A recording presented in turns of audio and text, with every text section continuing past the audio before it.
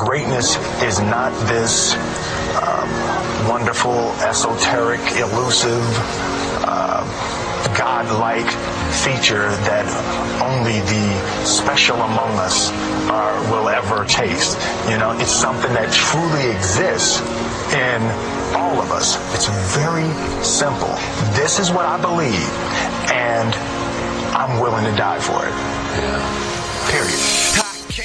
Good evening, ladies and marks. You are tuned in to the Standards of Greatness podcast. And now the host of the show, the wrestling god Evan Jones, and the alpha angel Brian Mead. Good evening and welcome to the Standards of Greatness podcast. Good evening to you, Evan Jones. How are you tonight, buddy? I am doing fantastic. How are you, buddy? Man, I couldn't be better. Got great wrestling action. Well, at least in efed. I'm really excited about the Standards of Greatness podcast. I'm really excited about the efed Elite Tournament. Yeah, that's Not exciting. so excited about what we saw on Raw and Smackdown this week, but let's do the news first. Can we do the news first? We can do the news first. Before we get into this, we want to make a special, awareness thing that this podcast is sponsored in part by Enforce Chew. Get your Enforce Chew today, a Whiskers brand product. That's right. Go to enforcechew.com and put in the code Standards of Greatness to get 20% off of your next order of Enforce Chew. Enforce Chew. Be a madman both in the streets and in the sheets with Enforce Chew. Alrighty. Well, the top story of the week, buddy. The fallout of Full Gear. Kenny Omega is out of action indefinitely. He's had an accumulation of injuries over the years. He's been working matches with Vertigo since 2018, so those Okada matches we saw, Vertigo is nothing to mess with. My mom had it. I had it briefly when I played hockey. It's nothing to mess with. They're looking at potentially shoulder surgery for Kenny. It's sad to see, but good on him being super tough and putting his friend over. A video was released of Kenny Omega getting a 14-minute chiropractic work over with a screenshot that looked like he was getting something shoved up his butt, which was bet that made Jim Cornette happy. But yeah, the Vertigo, man, I've had that before myself, and to think that he was putting on 8-star Dave Meltzer matches while having Vertigo. Okada, that's crazy. I hope Kenny Omega, I hope you get well soon. Look forward to having you back inside the ring. Absolutely incredible athlete. But Kenny Omega, not the only one walking out of Full Gear with a couple of injuries this week. Eddie Kingston and Malachi Black also reporting that they have injuries that they suffered either before or at Full Gear. Kingston has an accumulation of injuries similar to Kenny Omega that he's going to be looking to take care of, while Malachi Black still don't know exactly what his injuries are. Haven't been flushed out as of this time. Yeah, both men, it seems to be a lot less severe injuries than Kenny Omega's, but as with any injury, unless we know the full extent of it, time will tell. It's sad to see people get injured, but that is the business. Indeed. Moving on, we have Vince McMahon has some big plans for NXT 2.0. I know we said we weren't going to cover that a whole lot, but when it's relevant news, he plans on making NXT 2.0 more adult-based, looking for a TV 14 rating with USA Network's support. Which I'm surprised about, because the USA Network was the biggest pushback on things like D-Generation X or Sable coming out and ripping off the shirt and having the handprints. Times are changing. What I'm more worried about is, you say you're going to go for more adult content, but what exactly does that mean in the modern landscape? There's a lot of stuff from back in the Attitude Era that just is cringy now. Yeah, it wouldn't. it wouldn't fly these days. And that kind of goes back to what we talked about probably about 4 or 5 weeks ago when I made the off-the-cuff remark that the Attitude Era is overrated. Outside of your main event level stars, the Attitude Era was kind of bad. It had lots of cringy things. You know, as a teenager, every boy in America was excited about those bra and panty matches, but you go back and you watch them as an adult, they're bad, and they really set women's wrestling back a lot. And that's my concern, honestly. That's my number one concern. The women's revolution is already dead. Look at the Queen's, Queen of the Ring tournament. And is there a plan to have bra and panty matches in NXT 2.0?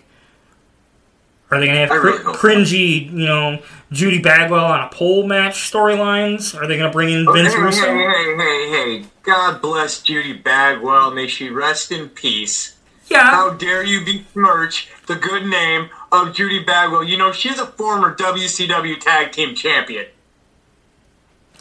Anyways, not to besmirch the honor of Judy Bagwell. No, it's not to disrespect that person. It's just, it was a really terrible fucking idea. We can all agree that was a terrible fucking idea. 99% of Vince Russo ideas are fucking terrible. Vince Russo put forth was a terrible fucking idea, Evan. Anything that Vince Russo did. You know that time travel theory where people say, oh, could you go back to get rid of Hitler? Makes you wonder if Jim Cornette found out time travel existed, would he do it? Would Jim Cornette kill Vince Russo as a baby? It's quite the conundrum. We're kidding here. We're kidding. Although I would be curious to know what the audience thinks about that. But if you want to message me and let me know your thoughts, I'd personally love to hear it. Yeah. Let's keep things moving here. Cody Rhodes. Cody Rhodes in the news this week after deleting his Twitter account. Said that there is altogether too much negativity coming towards him and just across the Twitter platform. And he now plans to be exclusive to Instagram. I can't say that I'm real surprised about this. I'm not shocked, but Instagram isn't much better.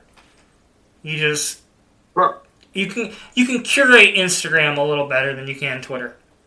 I personally don't like when people deactivate their platforms for, they can't, handle the heat, they can't handle the toxicity, and I get it, some fans go overboard, but, ultimately, you chose to be in a profession where your life is on display, where you are a public persona. There's gonna be people that like you, there's gonna be people that hate you. You get to decide how you want to live your life, but you also can't let it control you. I think it really, part of it comes down to his current position in AEW with the fans. I mean, he's getting booed all over the place, and, I agree with you, at least to an extent. You put yourself out there in a public forum, and it becomes your responsibility to cultivate your perception that people have of you. But that's essential. And it's not like he chose to work under a mask or something, which he could have. I know a ton of wrestlers who work under a mask. Well, and speaking of that, have you watched any AEW Dark or Elevation? Of course. Because there's been a certain neck tattoo appearing under a mask with Fuego del Sol. Wink, wink. You're not fooling us, Cody Rhodes. But yeah, that's if you really want your identity to be kept secret in the professional wrestling industry, put on a mask. There are a ton of wrestlers who have done it. That was a big part of keeping the mystique in Mexico with the luchadors. Yeah. Go be El Generico. All right, moving on. Apparently, Walter has changed his mind on his stance of moving to the United States. That's great news for Imperium and NXT 2.0. PW Insider says that the changes in his personal life, they speculated a little bit on his particular situation. We're not going to do that here because that's something that I find absolutely cringy. If they put it out there, it's one thing, but if you speculate on it, that's a whole other thing. I think it'd be a good addition to the main roster, so does, I imagine you do too. Oh, yeah. I mean, we've been talking for weeks about who would be a foil to Roman Reigns. Walter! Put Walter on the main roster against Roman Reigns. Gimme. I actually have the opposite opinion of where I think he would be well. The Tribal Chief stuff's working over on SmackDown. You can build up other stars to face him. Raw is lacking when it comes to serious factions and serious big heels. Imagine New Day versus Imperium. Imagine Big E versus Walter. Big sweaty men. It's such good cowboy shit. Hide. Yeah. I've been waiting on that one all week. I just want you to know. We'll get to that in a little bit. Moving on. Yeah. Oh, sorry about that. Becky Lynch is in the news along with Charlotte Flair, but talk about Becky Lynch on her own for a second because she was asked directly on an interview about AEW, and specifically if she thinks that AEW is competition. She was pretty coy in her answer. She replied that it's an alternative. She didn't say that it was competition, simply listed it as an alternative, but did admit that she doesn't miss an episode. She watches all of the AEW content that comes out. Not sure how much of that has to do with friends that she might have over on the AEW roster wanting to support them, but I got to imagine it's competition. No matter how WWE wants to frame it, competition's competition. You're in the same league, you're in the same hemisphere, you're operating both in the same business. Your competitors, even by association. And, for me, that's brilliant. You should be watching your competitors, seeing what they're doing, learning, improving. Maybe there's something you see there that you're like, oh, that's a good idea. Here's how I would do it better. And then you as the old saying goes, the wrestling business is cyclical. You take, you add, you reform, you shoot, and, see what works. I know I myself do it. I watch probably 75% of the promos I'm tagged in if they're interesting. If I'm not learning, I'm failing. That's the way I look at it. Other half of the story here. Yes. No, please. Lynch and Charlotte. So Brian and I have kind of gone back and forth a little bit today on this particular topic. Brian, believe? Okay, let's get into this again here. All right, so we've seen the title exchange, we've seen the tweets, the jabs and promos, the lead into Survivor Series. They're kind of attempting to build real heat. There's been interesting little drops of nuggets here and there, including even a tweet from Ric Flair about what was going on, and Becky kind of responding, and she talked about it a little bit in an interview earlier this week, and it's been interesting. I don't know if it's 100% a work. I do get work vibes. I feel like it's a worked shoot. Oh man, I'm calling this one 100% a work at this point, and because they're bringing it up in promos now. Like it's not just the Twitter stuff or the little jabs in interviews. Like they're bringing it up in storyline on TV, and all I can think every time that I'm seeing this is, "Hey, we're going into Survivor Series." God damn, this reminds me of Bret Hart and Shawn Michaels. And I mean, legitimately, it's kind of the most intriguing match on the Survivor Series card at this point. Yeah, I mean, WWE's kind of bungled the build to Survivor Series, but to me, this is the one I'm most looking forward to. Roman Reigns versus Big E's another one, but this one actually has more of my interest, which is odd because I'm not super feeling Becky Lynch as a heel. She still enters the arena to a babyface pop. She still presents as a babyface, like body language wise, like coming in, standing up with the title, like. That's why in their match at Survivor Series, she's gonna lock in the figure 8 on Charlotte Flair, and Vince McMahon is gonna run out, or Seth Rollins. I'll give it to Seth Rollins. Will run out and tell him to ring the bells. She tapped. What city are we in for Survivor Series? I don't know. Because if it's North Carolina,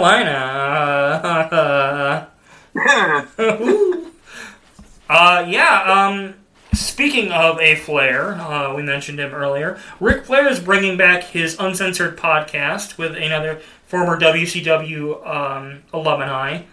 They shot the first couple episodes. He talked about Kenny Omega. He talked about his thoughts and feelings on the business today. He talked about being in Mexico with Andrade. It was quite the interesting podcast, to say the least. I noticed he didn't talk about that Dark Side of the Ring episode from a month ago. Yeah, I think that this was his way of getting ahead of that. I don't think he's going to tackle it right away. But I just don't think it's a smart move to call it an uncensored podcast when your uncensored self, just with that robe wide open, is exactly what you're getting ripped off about. Maybe you could call it just the Woo Report or something. It's kind of a hanging problem. Ramchan. Alrighty. Bryan Danielson. Bryan Danielson in the news this week, shooting on WWE and, moreover, the WWE releases. Of course, his father-in-law, John Laurinaitis, responsible for many of those releases, having to call them personally to do the dirty work. He said straight up that he thinks it's unfair that if WWE is allowed to fire employees with a 90-day no-compete clause, that wrestlers who want to leave should be allowed to opt out of their contracts with a 90-day no-compete clause, which I 100% agree. Like, that seems fair on both sides. Yeah, it's that 90 days. So I've kind of dug into this a little bit. So that 90 days is basically it slows any momentum they might have had in the market, but also they still collect a paycheck during that 90 days. So if you're still paying somebody, I understand the logic behind not wanting them to wrestle for another company if you're still paying them. But I do agree. I think they should be able to opt out and forego the money. It works in professional sports. It should work in wrestling. Danielson also said that it's not right because, WWE, we talked about last week, biggest record profits in history, claiming budgetary cuts are necessary in their most profitable year to date. Yeah, I think it's real clear that is nothing but corporate shill bullshit. Hey, kid, it's me, Johnny Ace. Do fucking better. Gimmick infringement. And finally, our last piece of news, and one that I'm personally the most excited about of all the news that we've reported on today, is the massive teases by AEW that Okada is on his way to the United States, baby. Well, I mean, Okada was actually already in the United States. He faced Buddy Matthews, a.k.a. formerly known as Buddy Murphy in WWE. I was watching old school wrestling today. So he faced him and defeated him at a New Japan show.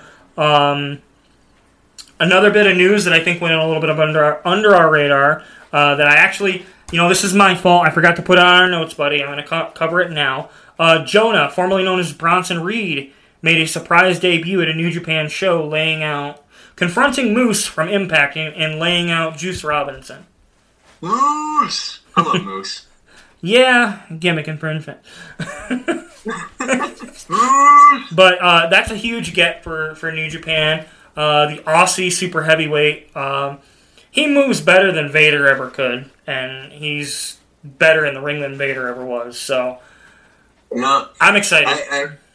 That's a big grab for New Japan. But dude, you were sitting right next to me at All In. We watched Okada together against Marty Scurll. One of the most amazing matches, on that card. Yeah, it wasn't my most favorite match in the card, but it definitely was a very good one. Great storytelling. Yes. Was the whole build really to it. That match. The whole build to it, and I know Marty has a lot of heat with wrestling today, and it's deservedly so. We're not going to delve into that, but him and Okada put on a hell of a show leading into it, and a hell of a show at it. All In was a life-changing experience for me as a wrestling fan, being a part of those, villain chants, being a part of the Bullet Club chants. It was a once-in-a-lifetime event, and, it's something that I'll cherish forever. Yeah, me too. That was an incredible experience. Almost like a religious experience, the way that the whole audience was together on that show was really incredible. If you were there, you know exactly what we're talking about. Okada, though, the matches with Kenny Omega, stuff he's done with Kota Ibushi, I just couldn't be happier. Yeah. I just couldn't be happier at seeing that move. So I'm really excited about that. That was my favorite. I just wanted to plug it. Okay. Alrighty. Moving on, we got some real wrestling news. Wrestling. So this week, buddy, I don't know. WWE they laid a giant turd sandwich on us, in my opinion. WWE? No. No, never. No. Let's talk about Smackdown. If we must. Yeah. The better of the two shows this week, but you're really comparing apples to a pile of shit at this point with Raw and SmackDown. There were a couple pros, a couple cons. The first being, they seem to be pushing a newcomer, Aaliyah, even though they're lying about her age. She's 26. My only concern is the way they're booking her with the Sonya Deville angle now, and it's very cringy, in my opinion, because they're repeating the same thing that they're doing on Raw. And if you're going to do anything, you should do the same thing as Raw. It's such a successful show. So many roll-ups. Oh my god, you almost just made me spit out my coffee. For those of you who don't know Brian, that is what we like to refer to as a Brian sin. It's like if I spit out alcohol. God damn. Another pro, I would say, for this week's SmackDown, at least for me, was Toni Storm coming out to confront Charlotte. Huge Toni Storm fan. Yeah, huge. I'm a huge Toni Storm fan. Followed her on the Indies. Followed her in NXT UK to NXT, and now to the main roster. Excited they're finally giving her an opportunity. Also confused as fuck because she's been off TV for 3 months. But that's WWE booking. Let's just randomly insert random person into the title picture because this makes fucking sense. All you gotta do is get injured. That's the real trick to succeeding in WWE. Is you gotta get injured, be out for a couple of months. You come back, boom, you're a champion. She wasn't even injured. She's just been literally sitting at home. Don't get me wrong. I know. Love Toni Storm. Love it. But, yeah, this just doesn't make any fucking sense. I'm fine if you want to build a new challenger, and Tony's the perfect challenger for her. Uh-huh. But make it make fucking sense. Make her have a couple matches. Make her have a match with Charlotte, and Charlotte cheat. Do something. Do fucking better. How about that? I guess I'm just really happy to have not only it be Toni Storm, but also the fact that it's not a horsewoman.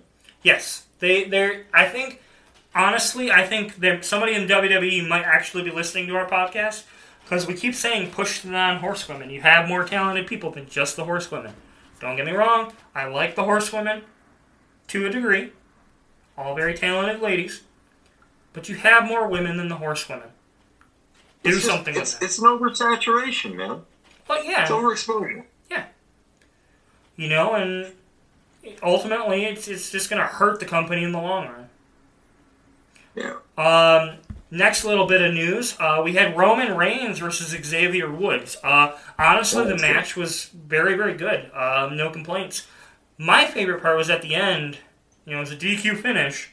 But when the Usos put the crown on Roman Reigns' head, and, you know, the whole I'll show you a true king thing, or whatever he said, came about, I thought that was really well done. It's good heat. It builds a little bit of sympathy for Xavier. I hope that... Well, the other thing about that, and this is not to be missed, Roman Reigns has won. Not a DQ, not a loss, not a tie, not a count out, not going to time limit draw. Roman Reigns has straight up won every single match for 2 years now? Since he came back from the leukemia bout. Since 2019. Until Xavier Woods this last Friday. And it's not a win for Woods. But just that interruption of Reigns' streak is a rub. Like, that's great. Well, yeah, and the thing is it's the crashing waves theory like we talked about with booking. It's two ships passing in the night. You brought them together. Now they have a rub. Then you can bring them back to revisit the story or continue it. Personally, I think they should lean into it, and I think they should start building Woods up more and more. He doesn't have to ultimately win the Universal title, but have him have a good 3-month feud with Reigns. Get that rub. Get the true rub. Maybe even he can pin him in a non-title match or something. But do something with it is my point. I think I'd rather see Woods get like a count-out victory. Something. But yeah, let Woods go ahead and be that guy that gets the win over Reigns. But I don't want to see Reigns get pinned. I don't, Woods. I love Xavier Woods. Consequences Creed, whatever you want to call him. But I just don't think he's. I don't think he's the guy to beat Roman Reigns. Yeah, they've been kind of leaning pretty hard into this Rock's 25th anniversary Survivor Series. You know, they had Matt Riddle, Rhea Ripley, Damian Priest, and Zelina Vega all dress up like in different Rock outfits. Kind of making me think that we're, even though The Rock's denying it, I think he might appear at Survivor Series. And well, they had you dressing up like The Rock last week, too. I saw you with the fanny pack. That's not a fanny pack. That's a man purse. Kidding. Yeah, no, it's, I don't know. At this point, you're either sending Reigns on a heel version of Bruno Sammartino's level run, or somebody like Brock, Cena, The Rock, or Austin, or someone at that level has to beat them, or you've got to build somebody to at least be an equal level with them. And if I'm being perfectly honest, I don't see a single soul in WWE besides those that I named that could do it. Walter. You just like big, sweaty men. Such good shit. Cons this week. We already mentioned running the same storyline on SmackDown as Raw. Yay. As I said, it's always good when you copy the worst show. Oh, sure, you can copy my homework. Just change it a little bit.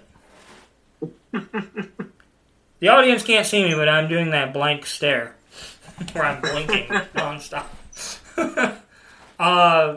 Another con we talked about already, Tony Storm confronting Charlotte. It doesn't make any sense, and I'm excited to see where it goes. But the oddball, the one that stood out the most to me, they called up Von Wagner. He's been in NXT like, what, a month? Is it really calling him up to have him stand there and say and do absolutely nothing? I mean, I don't even know why they brought him there. To give Adam Pearce a muscle. Like, Then look intimidating. Cross your arms and be all dieselish. he looks. Well, the thing is like, so if you look at him, he reminds me of Edge to a degree, physically in the face. They both have the same brow structure. He looks like he could be Edge's son from like, a one night stand 20 years ago. If I don't see that interaction happen, I'm going to be really mad. Just saying it. Just getting it out there. I need to see that happen. For the very least of a, do I know you? You know my mom. Oh, man. Seriously, I don't know why he was there. If we're going to see him versus Edge, then please let it be over quickly. Spear 1, 2, 3. It's not going to happen because Edge is on a Raw now, I think. The draft doesn't even make sense anymore. All right, well, let's go ahead and jump to Raw then. Yeah. Ugh. So I'm just going to come out and say it. There was literally only one good thing about the show this week. One good thing. It was pretty much the only good thing about last week's show, too. Kevin Owens versus Finn Balor. Match of the night. Yeah, I got nothing else. I'm just being honest. No, it was a good match. You know, when you're bringing back some superstars that were killer in NXT and who actually want to wrestle, which I believe that Balor and Owens legitimately want to wrestle, want to put on good matches. Mm-hmm. They're going to put on a show. They're going to put on a show. But you're right. That was the only thing that was even stomachable about Raw. I watched the full version, and then I watched the Hulu condensed version. And I made the mistake of watching the full version. I'll just watch the Hulu version next week. I'm gonna have to at this point. I can't stomach it. It's just, Big E kicks off the show, finally building to the match with him and Roman Reigns. It's almost like WWE remembers that they have a fucking pay-per-view this week, so let's put one of our main events with 6 days to go. Hey, go cut a promo. That's fucking stupid. Do fucking better. Well, I mean, it is fucking stupid, but at the same time, the concept of having this match is fucking stupid to me. It's a no-win situation as far as I'm concerned. Like, what are you going to do? No matter what, one of these guys has to lose, and they're both your champions. That's the thing. Like, Big E's going to lose this match, or there's going to be some DQ to it, and it's very predictable. There's no, maybe The Rock shows up and screws Roman Reigns and Big E pins him.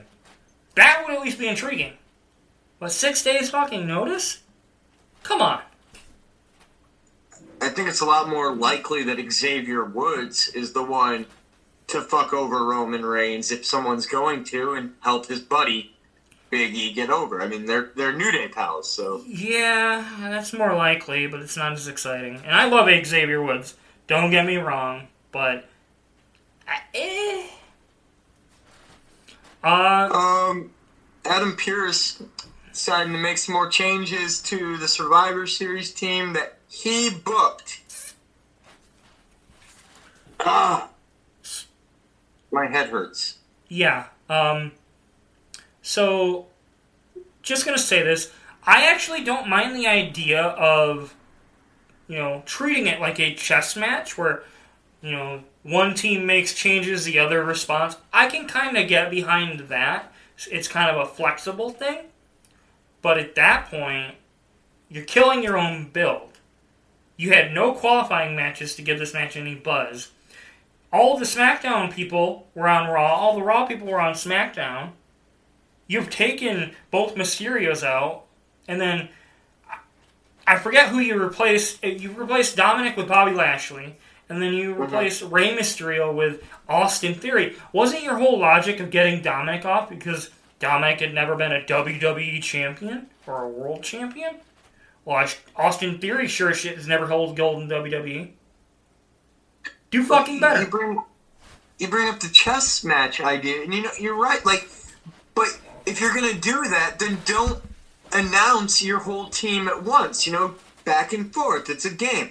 You pick somebody for your team, and then I counter with somebody from my team that is going to be a foil for the guy on your team, and you do the same back and forth.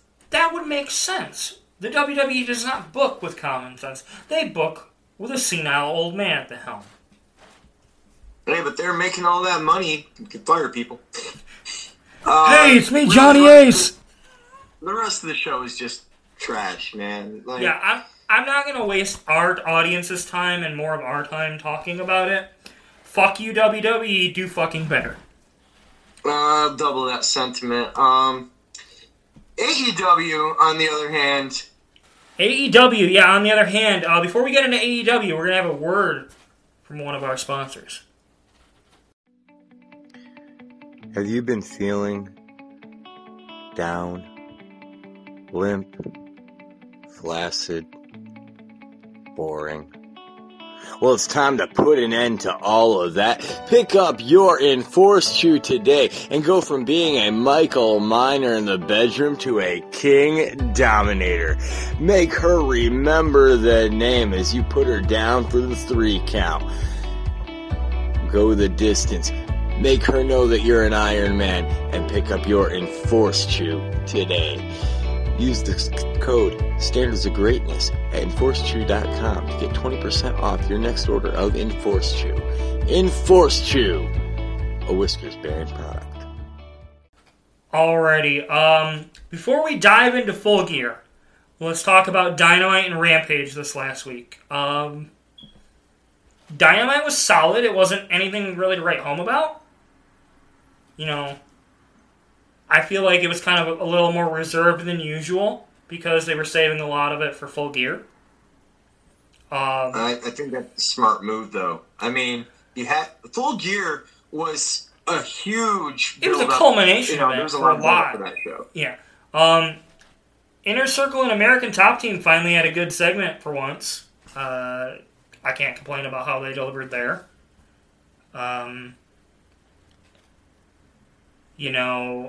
We had the matches with Lio Rush and Dante Martin versus Matt Sydal and Lee Moriarty. That was a really good tag match. Lio Rush dedicated that to his grandmother who passed earlier in the week.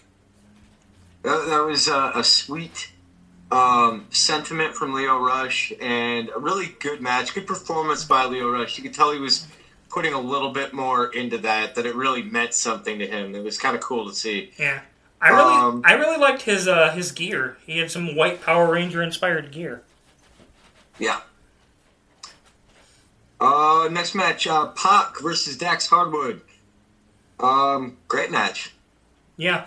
My only complaint is the post-match beatdown was very telegraphed, and then the announcement for the tag match for Full Gear was super telegraphed. I think they could have maybe booked that a little bit differently, or drew it out to Rampage. Mm-hmm.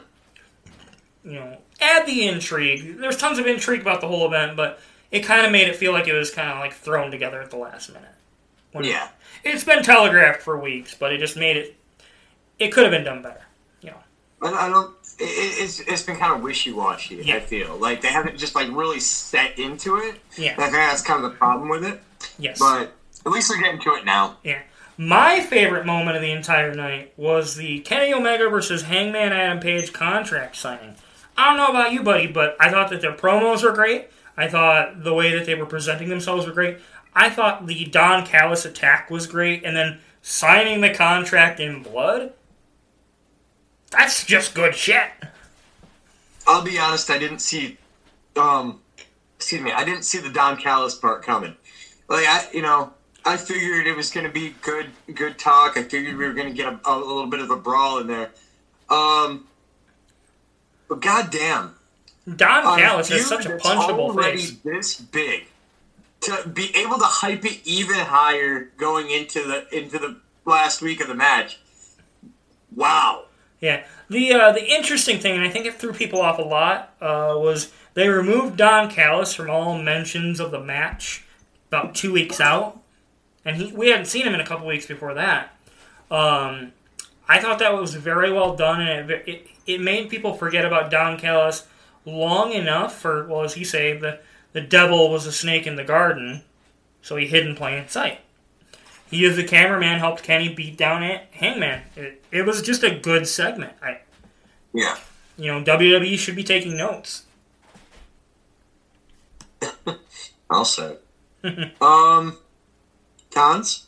Yeah, there were a couple. We already talked about one. So I ranted about this last week. I'm going to rant about it again. You're welcome to join me, buddy.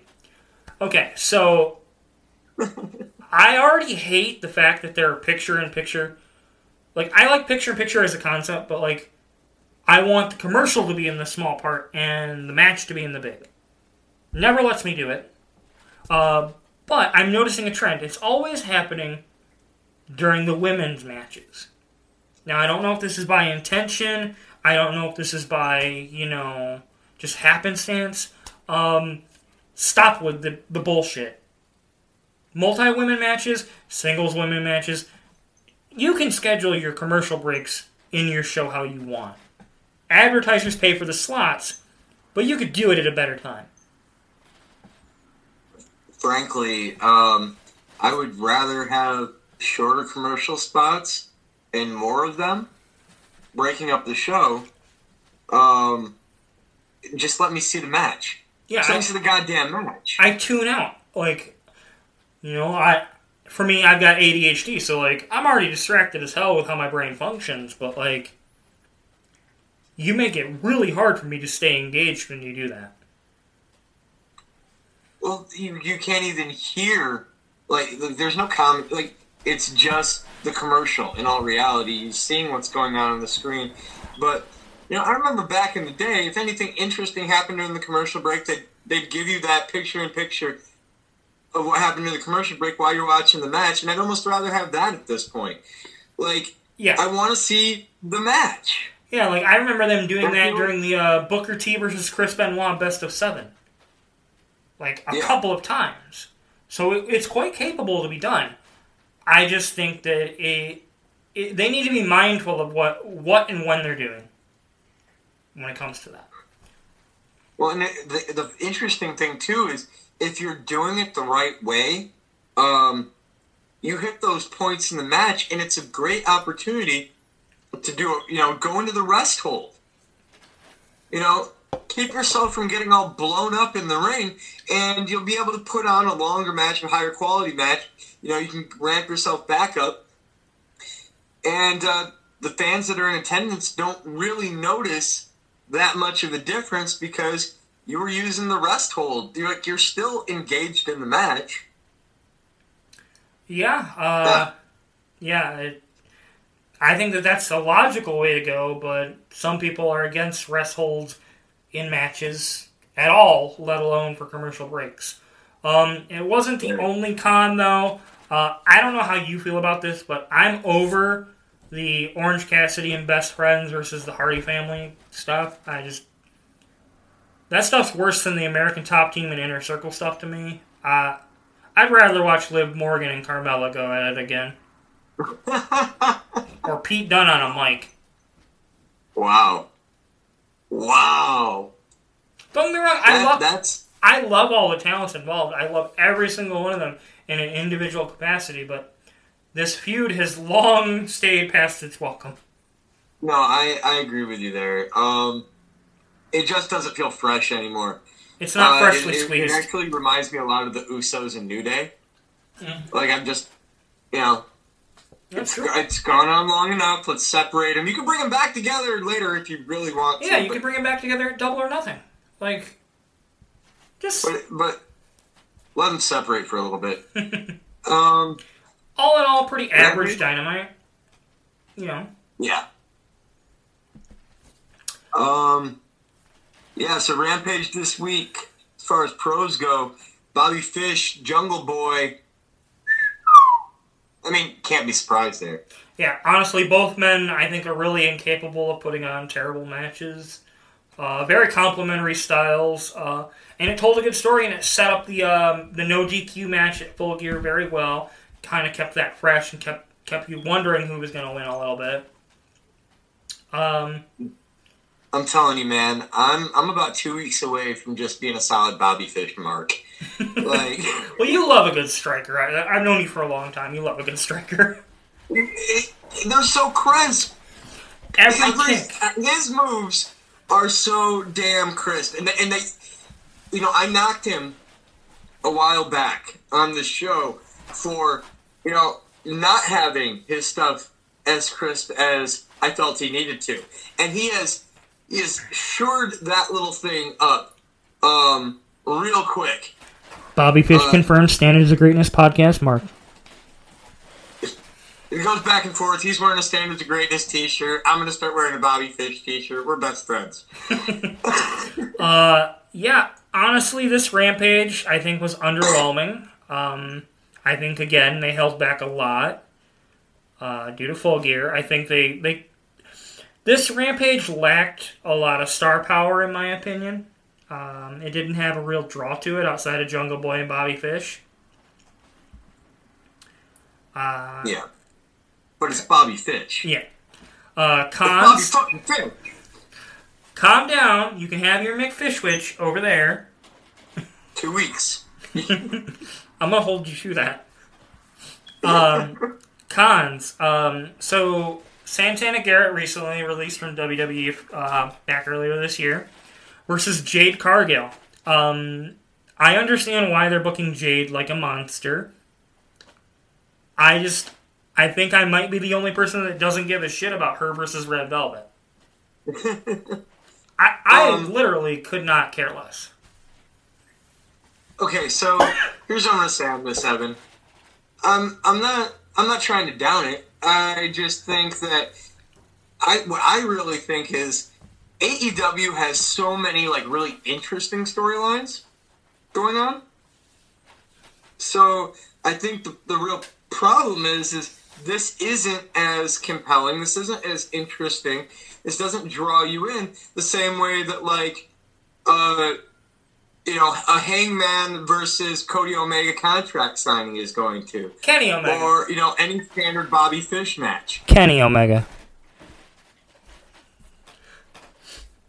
That's the answer. Yeah, I definitely don't think it was compelling. It just kind of, I don't know. Red Velvet botches a lot, and Jade's not really like super. She's not a super ring presence person. It's monster versus botchy babyface, in my opinion, and kind of mid. I don't know. Wasn't the only con. Speaking of not freshly squeezed, Orange Cassidy versus Matt Hardy in a lumberjack match. The match was okay. It ended with Matt Hardy, you know, his team cheating to win, but like, and it set up a match for this week, but it just needs to end. Just put it out of its fucking misery. I like Matt Hardy. I like Orange Cassidy. As far as I'm concerned, they're the two best parts of the feud. But I really hate lumberjack matches in general, man. Like yeah. I've never liked lumberjack matches. I think the whole idea is stupid as shit. I'm fine with them if they're done every once in a while and done to, like, not start a feud or end a feud, but like to kind of prolong it. I'm fine with that. I just feel like every lumberjack match should end up in a giant brawl on the outside. I mean, you got all these baby faces on one side, you got all these heels on the other side. Half of them are having feuds with each other. What's stopping them from just walking around the ring and starting, you know? That's how it should be. Especially, like, Survivor Series time. That's when you should do it. Drives me nuts. All right. Now to the what I think of as the main event of the week, because goddamn was this a good show. It really was. So Brian and I, we made our predictions on the page, the Standards of Greatness podcast Facebook page, and make sure you follow and like it and join it. So, buddy, I will. I'm gonna go ahead and say it, Evan. Congratulations. Puts us to 2. You beat me by 1 point. I'm gonna go ahead and I'm really proud though of the ones that I got that you didn't get. I'm really proud of this specific one. We'll get to that here in a second. Starting things off. Boom. Go ahead, buddy. Alrighty. Shida and Thunder Rosa defeated Nyla Rose and Jamie Hayter. We both got this wrong. Both wrong. So the reason I picked who I picked was because I felt like both of those wrestlers needed a win. But I think Shida and Thunder Rosa, they're still in the TBS Women's Title Tournament. So it makes sense that they got the win. But it's also kind of felt like a way to keep them going. Actually, I think all 4 women might still be in the tournament. But it's keep them busy, basically. MJF. Second match of the night, MJF defeating Darby Allin. I got this one wrong. I got this one right. I picked Darby Allin to go over. I figured Sting might be a determining factor, distracting MJF. It was not to be. It was a great match, though. It was. I really want to emphasize this was an incredible match. Contender for match of the night, honestly. A lot of people. Okay, so afterwards, MJF, basically said on the past, present, and future of wrestling, and he went on kind of a rant about how people need to respect, put some respect on his name, and I see a lot of people shitting on him because he's a heel, and I hate to break it to you guys, but if you're expecting 5-star matches out of your heels aren't being very heely. Some can do it, like Kenny Omega as a heel, that was kind of his thing. He was the obnoxious, best bout machine, the cleaner. That was his thing. But you have to lower your expectations. A true old school heel, kind of in the similar style of MJF, they work rest holds, they work, lots of holds and submissions, and they kind of slow the pace of the match. That's the beauty of it. You remember Seth Rollins? When Seth Rollins, Tyler Black originally came to WWE. Now he's, comes to the main roster, part of the Shield. He wasn't jumping off the top rope. He wasn't doing the aerial stuff that he could do. The closest he came to it was his first TLC with the 6-man that they had there. Realistically, until the Shield turned babyface, he wasn't coming off the top rope at all. Same damn concept. Yeah, I think people far too often expect MJF, he didn't have a 5-star match, so he must not be very good. No, that's some mark talk, and you're being fucking stupid. Moving on to the next match. The Lucha Bros defeating FTR. Again, Evan, you got this right. I got this wrong, but I do want to throw a little asterisk on this one. Because it did come out after the match that apparently one half of FTR cold-cocked and knocked out 10 minutes into the match may have played into the finish. I think it might have. I don't think it would have changed the finish. The Lucha Bros are still fresh into their tag title run. They just, lost the AAA titles. It's a little too soon to put both on FTR. FTR is fresh into their title run, Mike. Different titles were on the line. Moving on. Bryan Danielson defeated Miro. Brian, you got this right. I got this wrong. You're finally on the scoreboard, buddy. The shuffleboards and Shady Pines are finally paying off. All right, this is the one that I'm really proud of getting right here, because Danielson and Miro was such a fucking close call. This was one of the harder ones of the whole show to pick a winner on. Yeah, I could have seen it going either way real easy. I mean, Miro was a late addition. The reason I picked Miro is just because, like, Danielson seems so obvious that, I figured they'd kind of want to, like, delay that a little bit. But I was a little worried just because I knew that Paige was going to go over. So, Miro's the heel. That's the easier match to write. Yeah.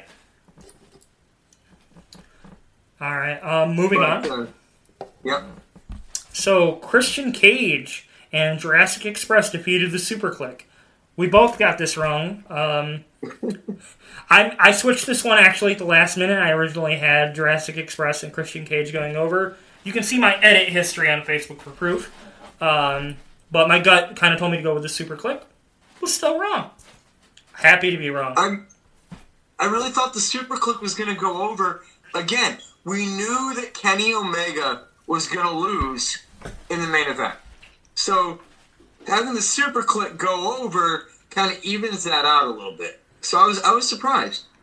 I do want to send a shout out though. Matt Jackson was fucking awesome in this matchup. He took that concerto like a boss. Like a boss. Cody Rhodes and Pac getting the win over Malachi Black and Andrade. And we both got that right, buddy. Yeah, this one just seemed very easy to predict. I kind of was just like, I want Black and Andrade to win, but Cody Rhodes has got to get a win eventually. Pac needs a win. That's exactly where I was at with that one. I think they needed it a lot more than Black and Andrade. Was pretty funny to see Arn Anderson out at ringside with his invisible Glock. It's the best thing in wrestling. It's a Glock o'clock. Moving on, Britt Baker defeated Taya Conti. We both got this right. Again, this seemed very predictable. Don't get me wrong, huge Taya Conti fan. Huge. I don't think anyone's quite at the level that Baker's at in the company just yet. I think they kind of need to build a little bit more to it. It just depends on who they're building. The voice of the voiceless, CM Punk, going over on Eddie Kingston, just like both you and I predicted. We both got it right. This is my pick for match of the night. I was super excited going into it. Cena Punk, as I'm going to call him, because he did the 5 moves of doom and almost went for the 5-knuckle shuffle. The match, I really wish he would have gone full commit to it. Come on, dude! I would have popped so hard. The match started off with Eddie Kingston actually like cold cocking him and knocking him out. Both people bled, both people got hurt. It was it was a short but brutal story, like beautifully told. And to his credit, Eddie Kingston, for as telegraphed as this one did seem for both of us, there was a moment there that Kingston did make you believe that he might just go over on Punk, and that's always the goal, in these kind of matches. That, and he managed to get the crowd to boo CM Punk. Not cheer him, to boo him. I want to boo CM Punk. Come on, let me boo. Turn heel already! Inner Circle defeats the American Top Team. Again, a match that you and I both predicted correctly here. Neither one of us cared about, being honest. No. Let's just... And to the match that we did care about. The one that seemed so predicted. Yeah. This one is obvious. Hangman Adam Page defeated Kenny Omega to win the AEW World Title. Finalizing the score at 7-6 with my victory. It's such good cowboy shit. Now, Brian, I went back and I looked at all of our pay-per-view predictions. Currently, it stands 2-0-1. We drew on one of the events. I've won 2 of them. Are you going to try to get on the board with the Survivor Series this week? I'm going to get on the board with Survivor Series this week. All right, best of luck to you. Okay, wait, hold on. Is it even fair to do Survivor Series? Because how can we even know what's going to be the Survivor Series team? Adam Pearce is going to pull 3 more members. That's why I'm not making my predictions until Saturday morning.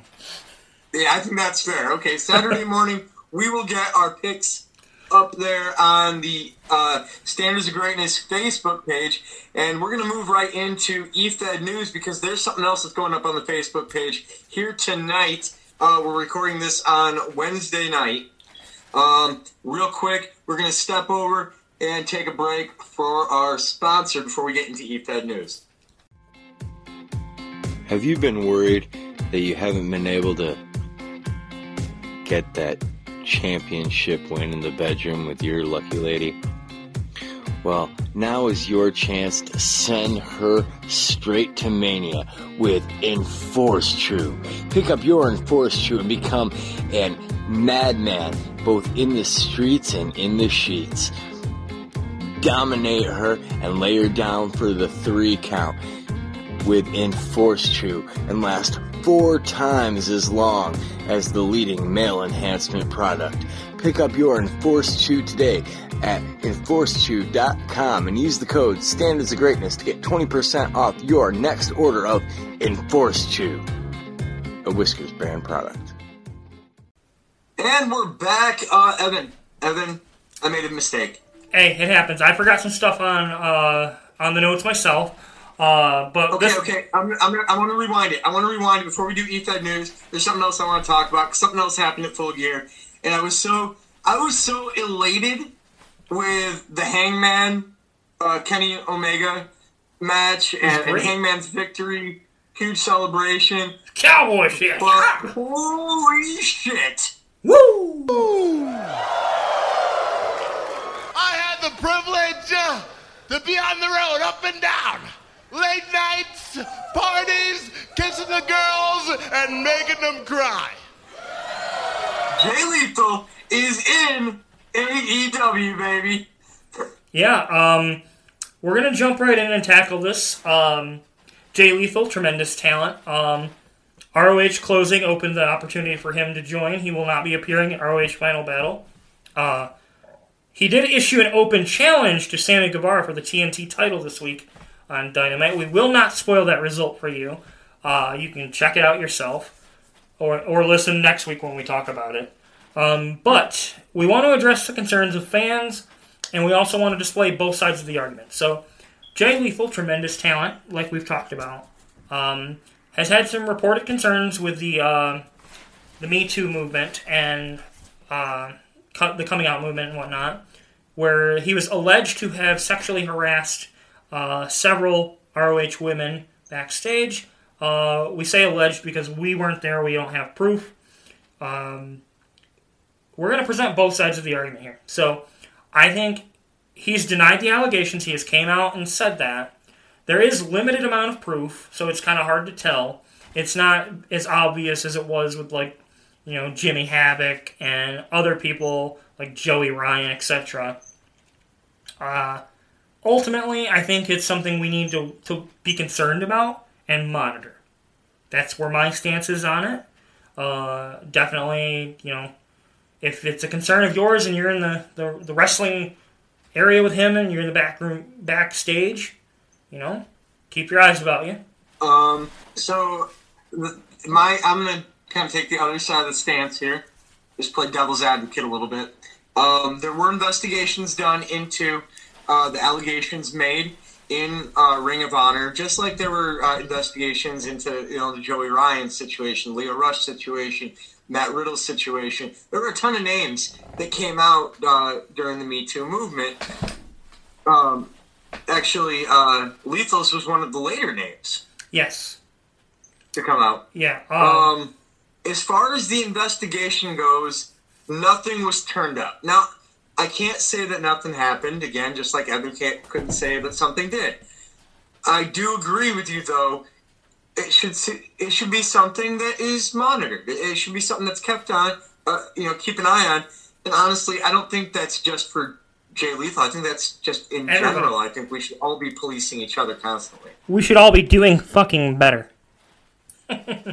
All right. Amen. Moving on to efed news. All right. Sorry, I got a little I jumped on this a little bit early here, but lots of excitement. Elite Tournament news time, baby. All right. And just to let you know, we will be posting these matchups here because we got the matches for the first round, but week 2. Those will be going up on our Facebook page tonight. Again, if you're part of those matches, please do not begin promoing until 6 p.m. Eastern Standard Time on Thursday, the 18th of November. All right, before we reveal that, though, we're going to let you hear the promos that have been dropped so far between Hollywood Watkins and Blake Buchanan and Toa versus Xander Cool, our matches for next week's event. I'm excited for this, Brian. Without further ado, would you like to do All right, so here we go. This is Toa, and it'll be immediately followed up by Xander Cool. We'll be back here in just a minute. Ladies and gentlemen, welcome to this beautiful event, this invitational, this tournament of greats. The best thing about being the first man to step in that ring is that I get to tell each and every single one of you competitors that are in this competition that I, Tor the Warrior, am not coming here to dilly-dally. I'm coming here to kick each and every single one of your teeth in, and I'm starting with Xander Cool. Xander, you could say me and you are polar opposites. You from the far northern hemisphere and me from the deep south. Now I know for you Americans that means something different, but just think for a second that there might be a world outside your fucking country. I don't care who likes me. I am here for the fans. I am here to show them that I am the best at this art. I am the best at painting a picture with my opponent's body all over that 20 by 20. When I step in the ring, you who stands before me, bend the knee, kneel or fall. Know you're greater. Know you're superior. He mahia mahiana ki tuma toinga. I am here to do the bidding of the God of War.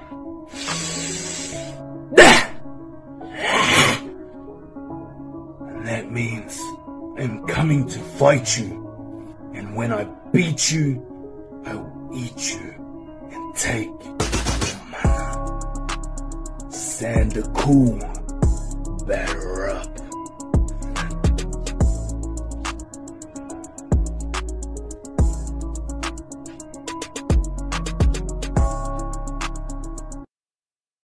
Elite Invitational. A tournament I thought I would never stand in, a tournament that I thought I would never be invited in. And yet here I stand. Yet here I stand. Allow me to introduce myself. I am the Protector Cynical. And my fate has led me to a unique challenge, to a unique warrior. And that warrior is you, Toa. That warrior is someone who I respect. Someone who I've never faced, nor have I ever got the pleasure to fight. So, allow me to say this to you with the deepest respect that I can find. I am honored to go into that ring and face you. To go and meet a unique entity such as yourself. And Yoto, I saw your meaning. I saw what you're trying to go for. And I respect that meaning. But don't be fooled by all that my country sends Don't be fooled by the appearance that I am sent to represent, because at the end, it's only a representation and not the action. You see, Joe, that's what you will have to contend with. My action. And what I do with my action is to protect the very competition itself. And that competition will stand in that bright light. And when we step into that bright light, you will find that neither American or Dutch will help you understand my action.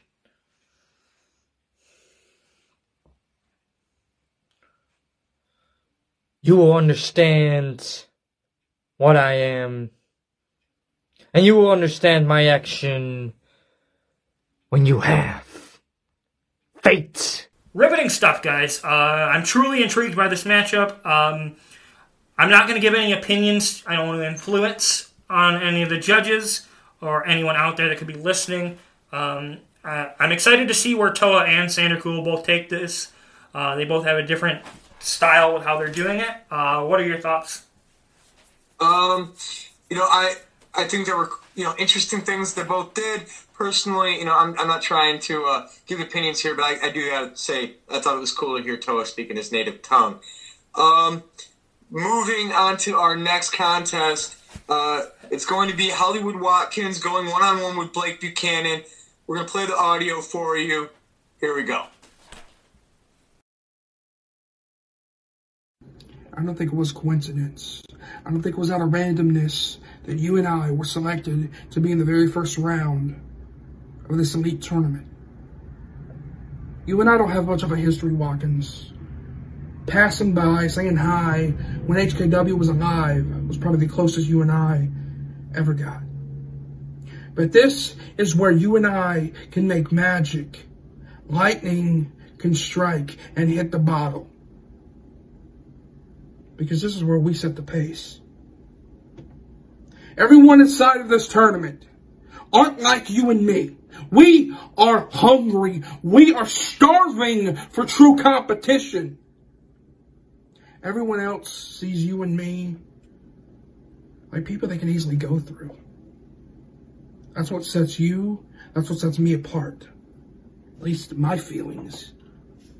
But I want to let you know, I want to prove to every single person, including you, in this tournament, that I am elite.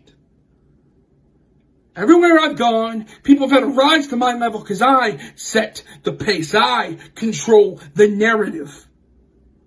That's always how it's been. It's always going to be like that, Watkins. This ain't no different.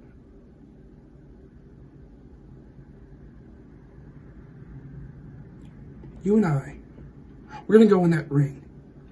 We're going to duke it out. You're going to kick my ass. I'm going to kick your ass. But one thing is for goddamn sure, Watkins. Me, David Blake Buchanan, will come out with the victory. I will maul you to shreds if I have to. This is about me. This tournament is about me.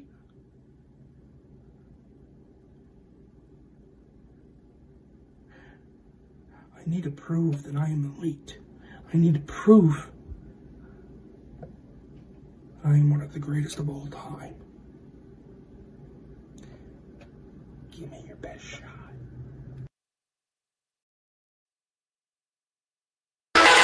Fucking intro. Hollywood Watkins taking on David Blake Buchanan in the first round of the efed Elite Invitational. Now, David Blake Buchanan is a gift of wrestling. I will give David Blake Buchanan that.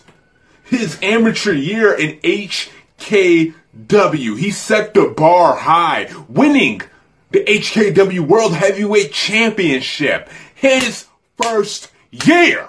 David Blake Buchanan, without a shadow of a doubt, you are a fantastic wrestler. Hell, I could even say you are the future of pro wrestling. And myself, the king that runs the ring, Hollywood Walk, is the box office hit. Me and you go 1-on-1. This is our first hype, bitches. Let me tell you something. It's like this right now. Me and David Blake Buchanan, we are going to steal the show. We are going to show the world why we rule the wrestling world. And even though I'm most wanted, even though I'm from Chirac and you could call me a megastar, my words remain true. I only give valid truths. I will never lie to you fans when I say this. Me and David Blake Buchanan are going to set the bar high for our competitors in the efed Elite Invitational. Congratulations! You are living in the same timeline as me and David Blake Buchanan. And we are going 1-on-1. And this is the first hype in response to my opponent, David Blake Buchanan. Now, we're going to kick each other's ass. That's a guaranteed facts. But one of us is going to walk out the winner. One of us is going to go to the main event, the finals, and prove who truly is elite. David Blake Buchanan, I have nothing but respect for you. And I look forward to our match. And I look forward to your response. Hollywood Watkins out.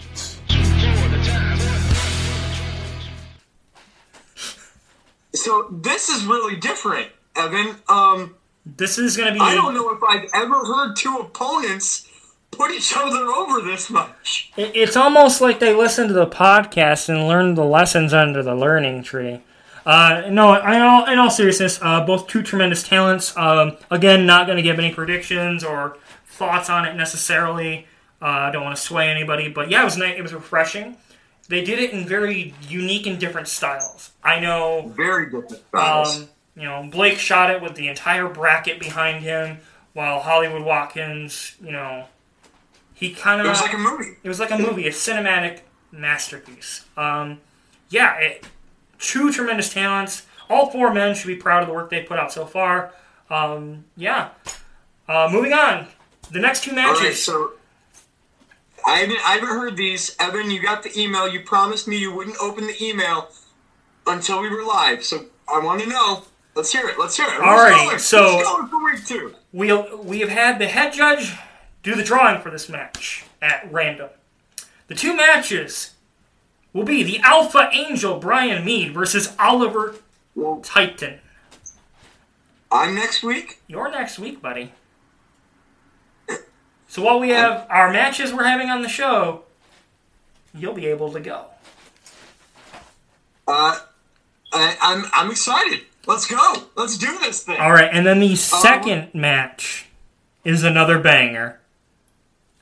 We have Mr. 187, the PWR World Heavyweight Champion, Big Homie, going one-on-one with Hot Rod Allen of Ass to Mouth. I'm not even joking. I was just watching these guys promo before we went live to record tonight. Oh God, that's an awesome week right there. I'm excited. Awesome. I don't know about you guys, but I'm excited. We're having the head judge pick these matches. That way, it's fair. None of us know exactly what's going on. We all find out basically when you do. I can't wait. I'm excited to see what you do, buddy. I think you're going to have some interesting things to say. And some interesting things to prove. You know what? Here's what I'm going to promise you, Evan. This is all I'm going to promise you. Is, I'm not going to disappoint you. Good. Okay? Oh. we're going to get into some more efed news here. First, I want to talk about PCW a little bit. You mind? Yeah. I'll let you take the lead on this. All right. So, PCW has officially gone on hiatus as of right now. It's being discussed as a 2-month hiatus. However, it could be it might be longer than that. Daniel Roberts, as far as the on-screen story that we're hearing is that a mystery investor has taken control of PCW and taken it off television. I know from talking to Daniel Roberts, friend of the pod, that he is that there's a bit of burnout going on. Nothing to be ashamed of there. Nothing I haven't felt myself. I've heard it from guys like Jeremy King Chaos, Rob Roman, anyone who puts a lot of editing time into these shows. And I think that Daniel taking some time away to make sure that he's got the mental health to move forward is that's the most important thing. So definitely the right call. I mean, if you could end up seeing a restructure in PCW if it comes back. I think it. But the reason the burnout affects a lot of the people, especially the newer Fed owners, Brian, you dealt with your bouts of it throughout the 5 years we did HKW. But I've seen it a lot more with the newer Fed owners because I think a lot of them are trying to juggle a lot of that stuff all at once. They're trying to juggle with the external, competition. They're trying to juggle editing, management. It really, really comes down to who you surround yourself with and the amount of buy-in your management team has, the amount of buy-in that your locker room has. PCW has a tremendous amount of buy-in. It's a lot. It takes a lot to actually run this. So you're right.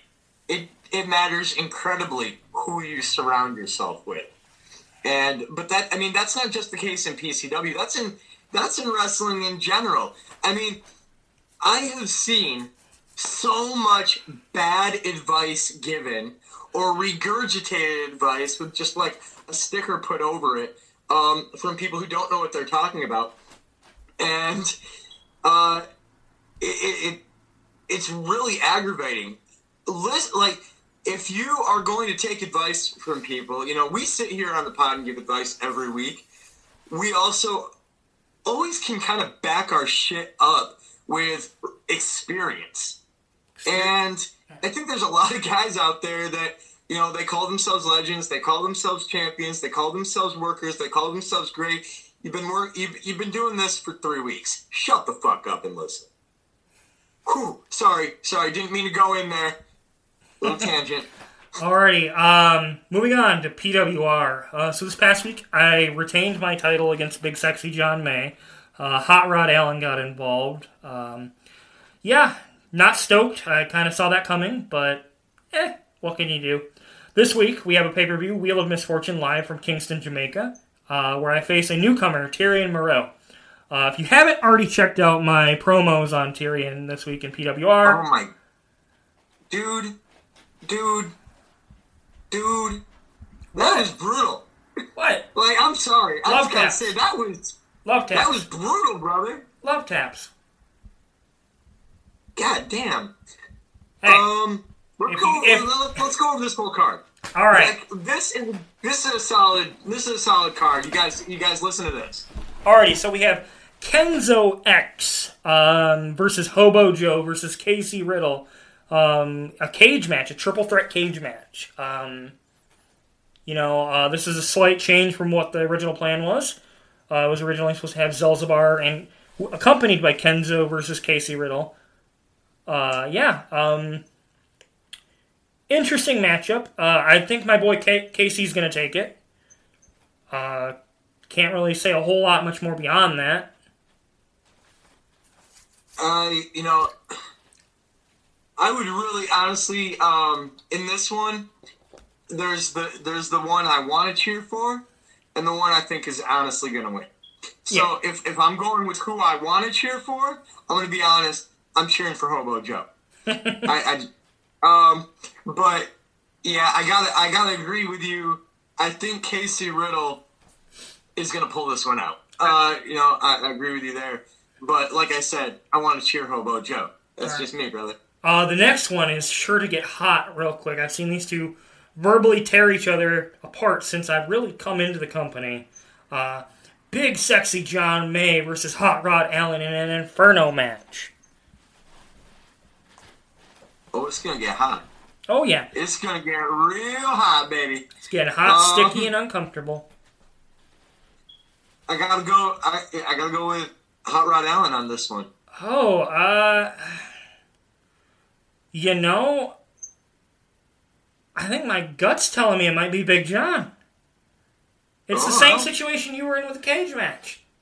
I know who I want to root for, but my gut pulls me one other way.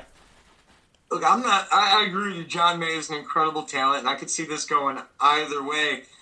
I just, I've been watching this one. And I'm a Hot Rod Allen fan, so. Even though he's a Cowboys fan and an Ohio State fan? At least he's not a Colorado Avalanche fan. Moving on, Fatal 4-Way. Ouch. Necro, Sabrina Slays, Screws, and Broken Zach submission match. Fatal 4-Way submission match. Now, this is a doozy. I honestly don't know who to choose. Screws is somebody that Oliver seems intent on recruiting. If I had to guess, I think Necro is going to win. Well, I wouldn't put too much stock in what Oliver Titan thinks is going to be a win. We all know he's going to lose here in a couple weeks when he faces off against the Alpha Angel. As far as this Fatal 4-Way goes,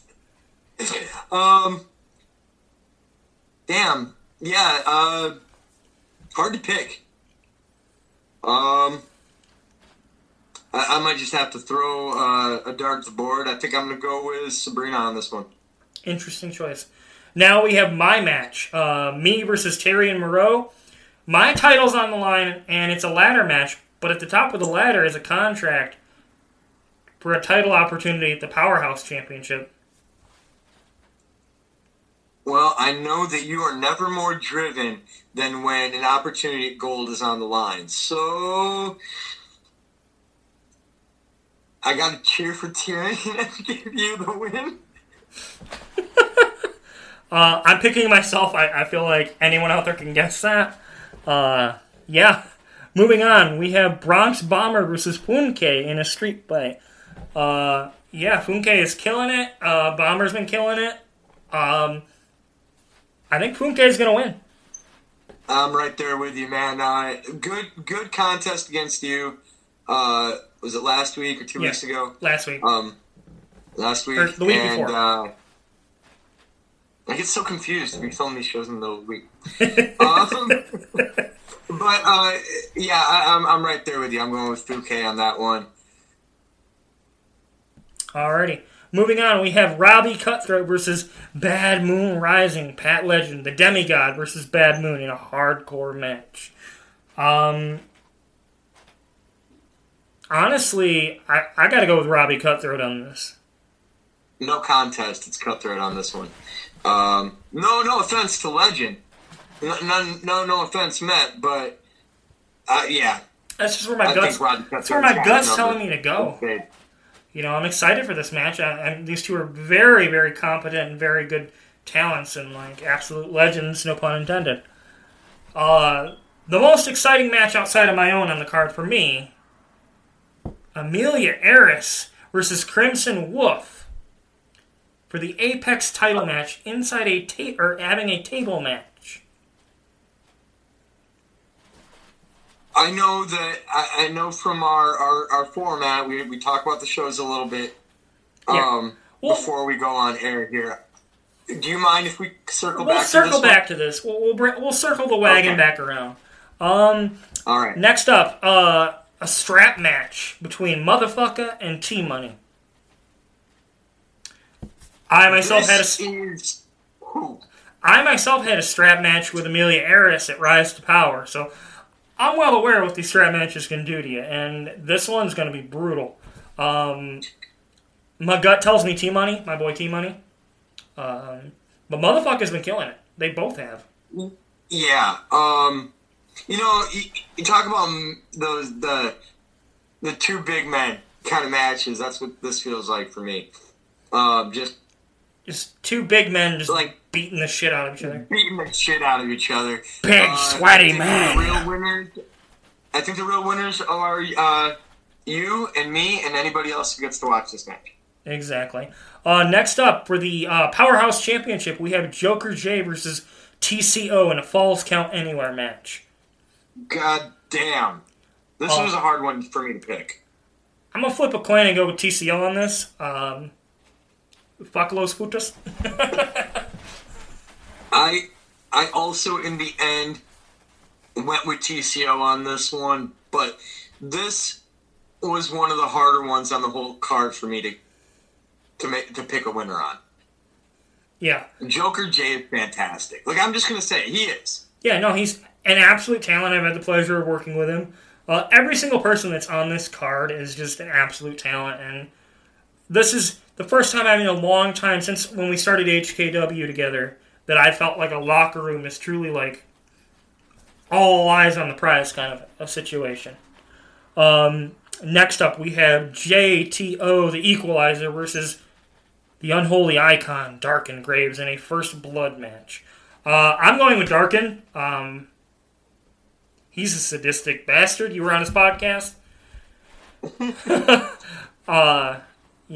Fantastic talent, both of these men, but my money's on Darken. I also, I think this is one of those matches that the stipulation is really going to be a big part of the determining factor here. If we were talking about something that was a little bit more technical, I think that GTO would might have the edge. Yeah. In this one. Definitely agree. In a First Blood, a hardcore kind of environment, yeah, I got to agree with you. Darken Graves, I think, is going to pull this one out. All right. Roman Graves. And then in the main event for the PWR Heavyweight Championship of the World, we have Mr. 187, Big Homie, the champ, versus the Alpha Predator, Joe Mega, in a Mac Rules match.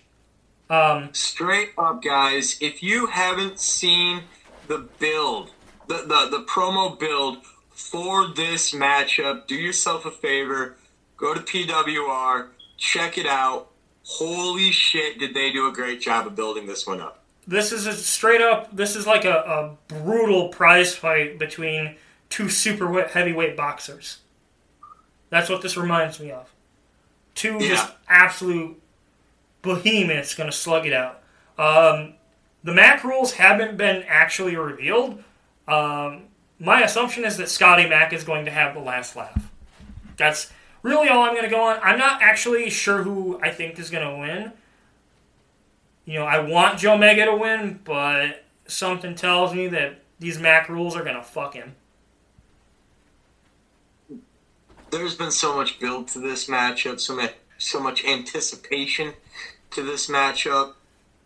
I'm going to say Joe Mega gets the W.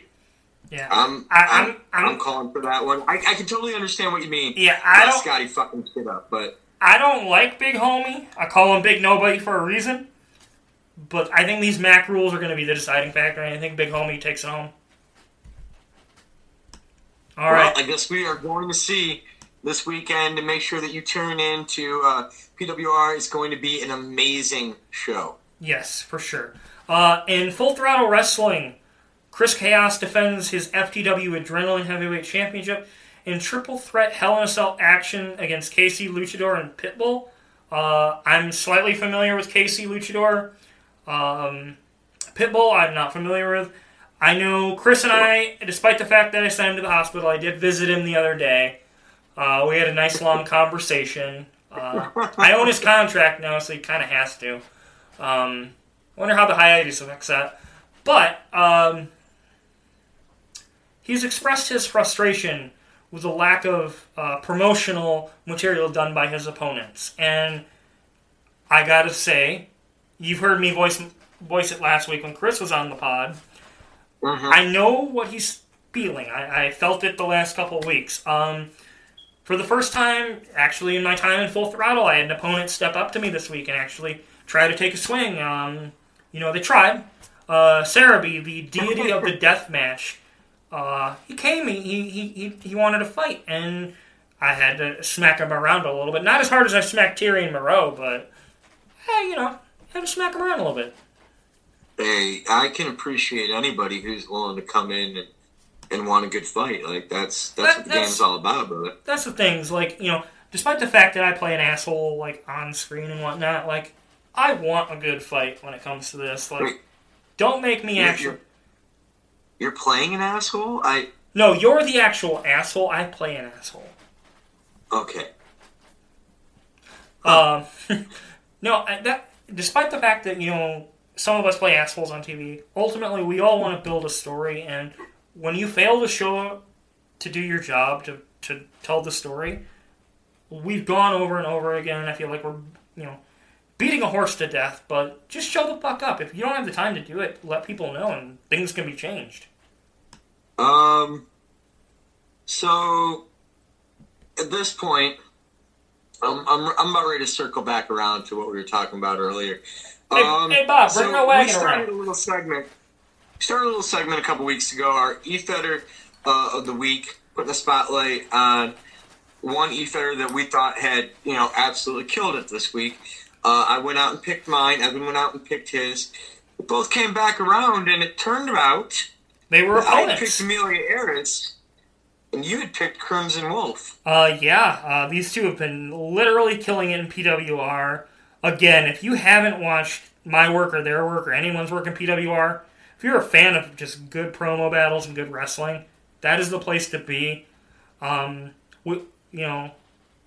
reason I picked Crimson Wolf is this is his debut pay-per-view. He's got a lot going for him. His style's unique. We had a pretty in-depth discussion about something we'll talk about in a little later. I'm excited to see where this goes, Brian, because they're going to be facing off in PWR, but then, who knows, a few weeks later they could be facing off in the Elite Invitational because they are opponents there as well. How will that factor in? That's the real question, because to me, we're like, a lot of the matchups that we're seeing are, there's some dream matchups in there, there's some, some best friends clashing kind of matchups in there. This is the only matchup that I really feel isn't actually starting in the efed Elite tournament. I feel like this match that they're having this weekend is the true beginning. And I do think it's going to come into play. I do think that what happens... I think it should. ...this weekend is going to have an effect on their match in the tournament, and I think whoever gets the win this weekend is really going to have a big advantage. Edge. A big advantage. Yeah. Alrighty. Before we get to our topics of the week, a word from our sponsors. Have you been feeling down, limp, flaccid, boring? Well, it's time to put an end to all of that. Pick up your Enforced Shoe today and go from being a Michael Miner in the bedroom to a King Dominator. Make her remember the name as you put her down for the 3 count.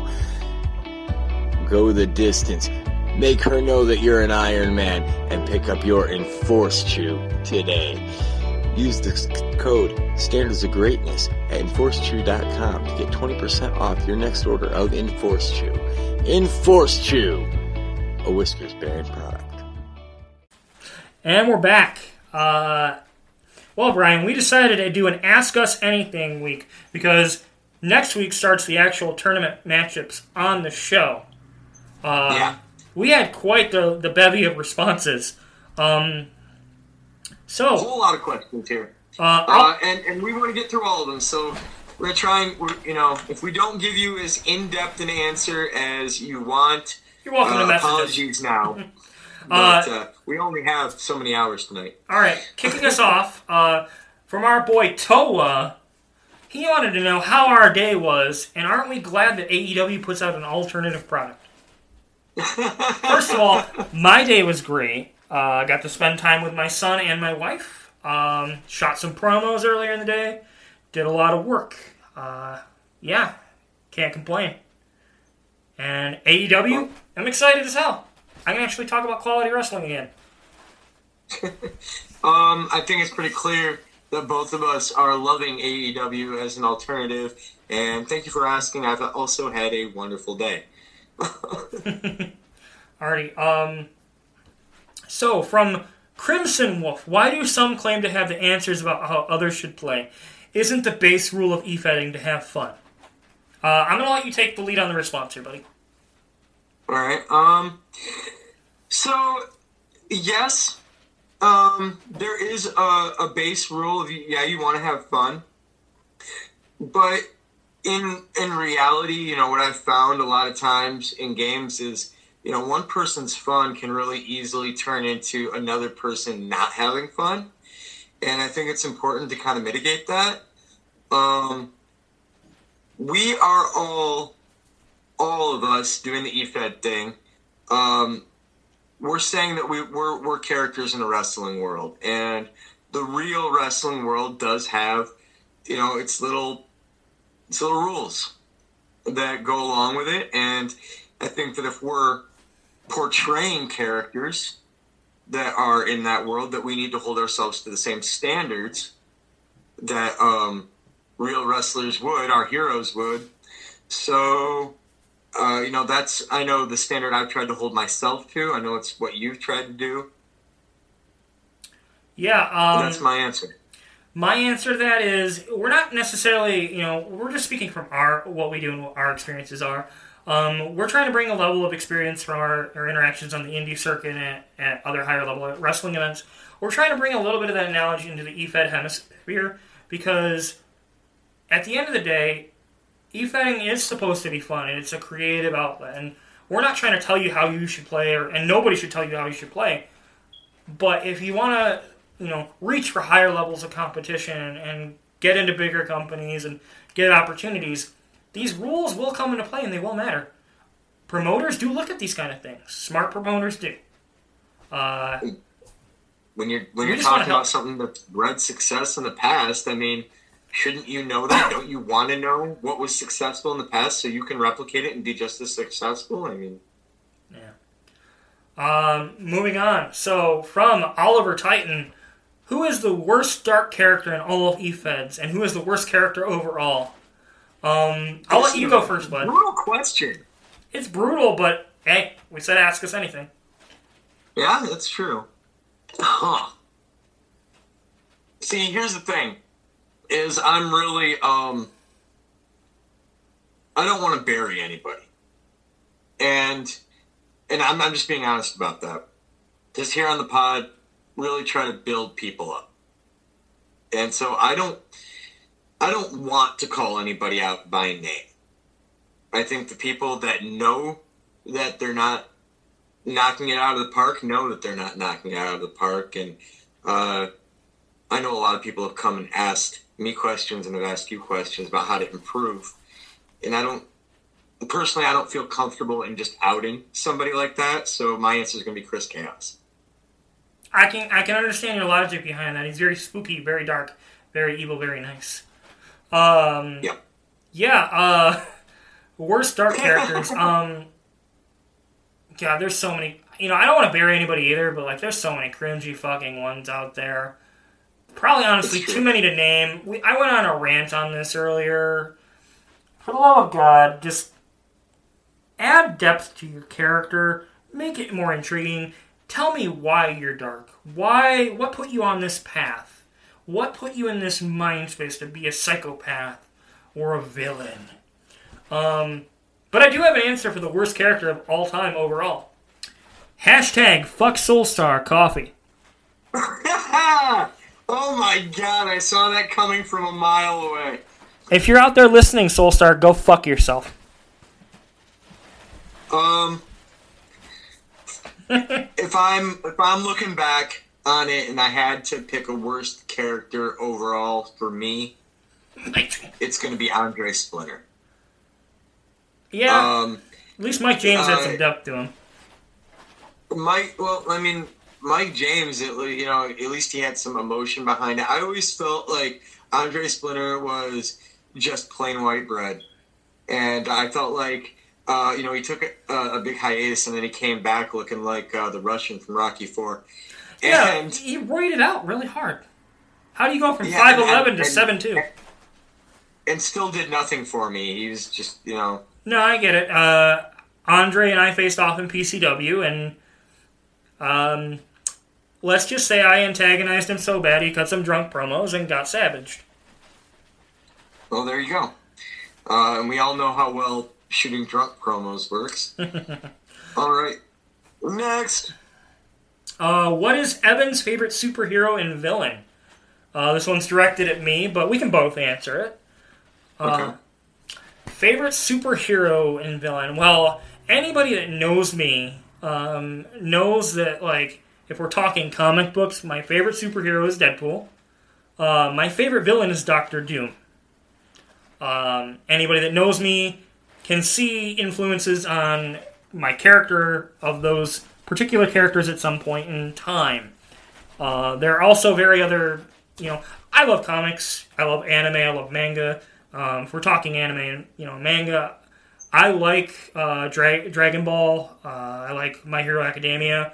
The most intriguing villain that I've seen as of late is, honestly, One For All from My Hero Academia. Like, just truly an evil bastard. Okay, for me, as far as comic book heroes go, I gotta jump over to the DC side. You know my answer on this. It's never changed. I am a huge Green Lantern fan. All my friends, there was a long time there, I was just called GL by a lot of people who knew me because I was such a big Green Lantern fan. I have a big cutout of the Green Lantern. Ryan Reynolds Lantern? In my little man cave. Villain-wise, first of all, Evan, Dr. Doom is an excellent choice. I wanted to throw that at you and say, excellent choice. Dude throws hands with anyone. Personally, my favorite villain of all time goes to Ultron. Very just good. Because, and I was so pissed off at the Age of Ultron movie because I didn't think they did him justice. Go watch the What If episode. That's Ultron. Fuck. I actually went back and rewatched Age of Ultron. It was really good. I had to go back with years of knowledge from the MCU to see the effects of it. It matters more to the context of the shows. They didn't do him a complete justice, but I think they kind of retconned a lot of the nuances in the movie. The current Ultron, we're going to get off topic there, but the current Ultron's among one of my favorites too. Because Hank Pym has uploaded his consciousness into him. Yeah. Yeah. Alrighty. The best faces in efed. It's rare to find good faces. That's true. It's true. It's very hard to find good faces. Everybody wants to be the bad guy. It's easier. It's easy to be the bad guy.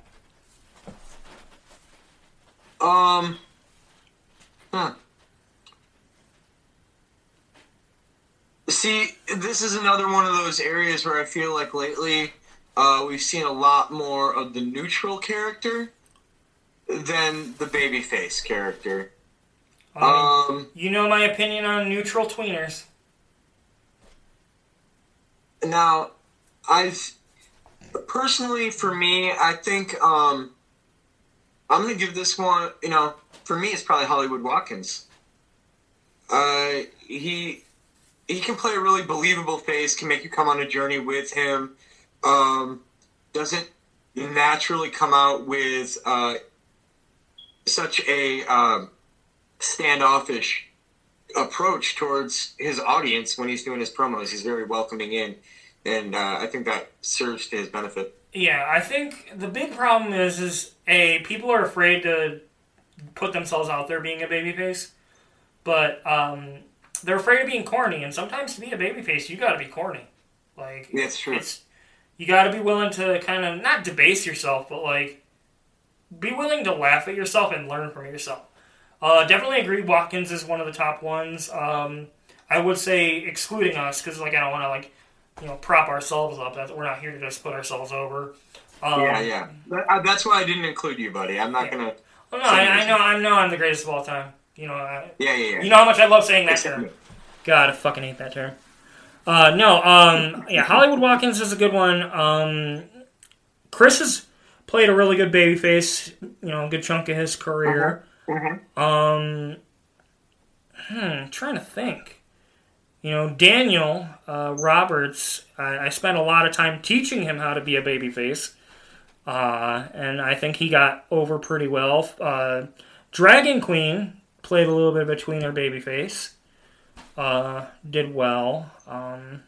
There's a lot, but there's also there's degrees of separation, and I don't want to put one over all the others, but probably I have to agree with you. Hollywood Watkins is probably one of the best faces in efed. Yeah. Alrighty. Ooh, this is a good one. Top 5 efed/2K shows to watch on YouTube. Whose question was that? That was Maximilian Cristobal. Yeah, that's what I thought. All right. Well, you ask a question here on the pod, you can get an honest answer, buddy. There we go. First of all, and you're not gonna like the answer to this. I don't think there is one. So you're asking for the top 5 efed 2K shows. So if I'm looking at 2K programs right now in the efed world, I don't think any of them are slaying it, quite frankly. I think there are issues with all of them.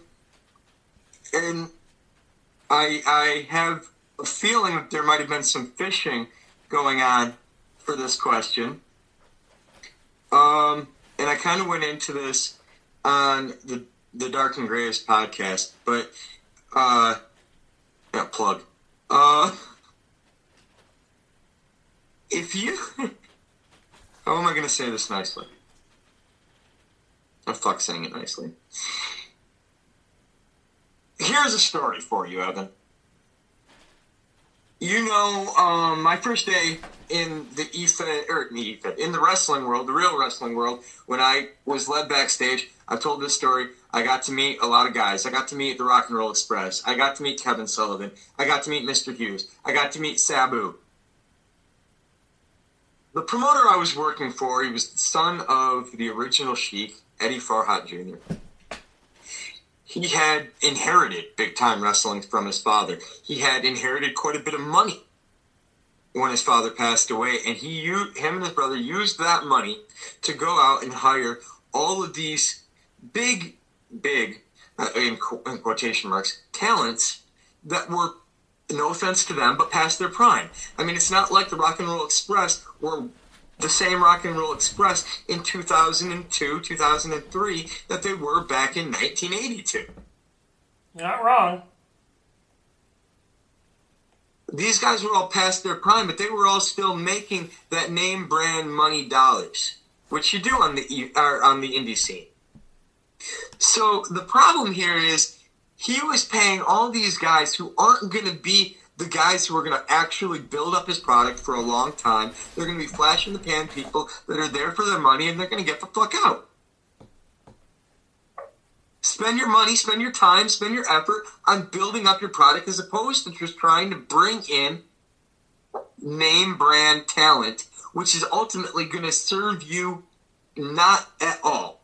If you were doing a show that has, 8 matches on the card, and you're going to bring in one name brand talent so that it's a name that people are going to come and then watch the whole rest of the show, and you're getting some value out of that, that's the correct way to use a name brand talent, a high value talent, a talent that you have to pay big bucks for. And this can, everything that we talk about in real wrestling can translate to the efed world. So if you are out there and you are bringing in name brand real wrestlers using Cameo or whatever you're fucking doing, it's not believable if an efed wrestler goes over on them, and it's not going to do you a damn bit of good if they go over on your efed wrestler. Do yourself a favor, write a compelling storyline, and make people watch your shit. soapbox. Go, Evan. You can answer this fucking question. I'm kind of with you on a lot of the 2K shows. I mean, currently PCW was doing well at it. Can't complain about what they were doing there. Outside of some questionable booking decisions that hopefully will get worked out. 3Dub is probably one of the top ones. HKW being closed. I know we don't want to toot our own horn, but there was a pretty big gap between. So HKW, NEW, MIW, and then a couple others were out there that were high quality production. Then there's a pretty big drop off. APW, one of the larger ones, is closed now. XCW, I think, is rebranding and is condensed a little bit, but is still going. There's IWA. There's a lot of them out there, but there's nothing out there that's drawing me to watch 2K Feds, if I'm being completely honest. I just want to clarify here. I was specifically talking about shows that are still on the air. I answered that question knowing that PCW is closed, New is closed, MIW is closed, HKW. If you want me to answer like all time, there's a bunch of my answers right there. I was just running down the list of in my head out loud, kind of like, oh, there's these shows. But active ones, if you don't have commentary, I'm going to be completely honest with you, I don't watch your show. Yeah. Just put the effort in, or don't. Don't bother tagging me. I know that sounds dickish, but it's the truth. I want to watch your product, but make me want to watch it more. Right now, of the active ones, 3Dub and Lit are probably the only two that come to mind. Highlight reel shows are different. I can get behind you on 3Dub. I can still watch 3Dub and find enjoyment at parts of it. Yeah. I haven't watched Lit, so I'm not as familiar with that one. Yeah. That's really about it. I'm not gonna, say that there's a whole lot compelling me to watch it. Honestly, if it wouldn't have been for my involvement with PCW, I probably wouldn't be in any 2K Feds anymore. Just quite frankly honest. I like 2K Feds. Yeah. I mean, I wouldn't have run HKW, which was a 2K Fed, if I didn't like 2K Feds. Yeah, but there's nothing compelling me, no reason to draw me to these programs. I watch 3Dub, every time they put up a show, so I'm watching when they're doing stuff and I see their storylines. Every program out there, even HKW had its issues, and we could do a whole episode on that. Everyone has their issues and nothing's perfect, but as a viewer, you need to compel me to want to watch your show. And if you're not drawing me in, I'm not going to watch it. I don't want to call people out here, but there was a 2K promoter made a big deal, wanted me to watch this show. I was like, okay. And I went and I turned on his show, and he was supposed to be doing live commentary down there in the corner, had the little, and about 8 minutes into his show, he gets up out of the chair and walks away. No more commentary for the rest of the show. And I honestly said to myself, if you don't give a fuck about your show enough to sit here and give commentary on it, why should I, as a viewer, give a fuck about your show? I mean... Yeah. If you want me to give a fuck about your show, make me give a fuck. I don't want to sound like a dick, but it's the truth. And you ask us anything, we're going to give you honest answers. All right. The final question: why is the efed community so toxic to one another? Why can't they all just get along? Well, they start off listening to our podcast, and then they half agree with us and half don't. So, I think the main reason is every wrestler, every personality, they envision themselves as the top dog. Everyone wants to be the top dog. There's a lot of differences in philosophies.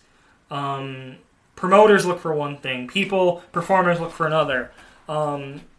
if I'm being perfectly honest, like, a lot of it's just people getting in their own way. Yeah, it just... The toxicity... Wrestling as a whole, the fandom is toxic, like, if I'm being perfectly honest. And it's because people are fervent and they're passionate about what they like. As far as people getting along, people could get along. I mean, honestly, a lot of these companies that are out there, I think they'd be better off instead of doing a lot of their own programming. Maybe y'all should just, like, pick what you're really good at and come together and form, like, an actual company and work on a quality production versus, like, having 20 of you doing some things right and some things mediocre. That's not trying to be a dick. That's just me being honest. As far as individual talents, ooh. I mean, you know my personal, my blacklist of people I won't work with. It only features 2 people, both of who were homophobic, racist, transphobic, all-around pieces of shit. I'm not going to divulge their names on this podcast, but they know who they are. They know they will never, ever step foot into actual relevancy again. Yeah.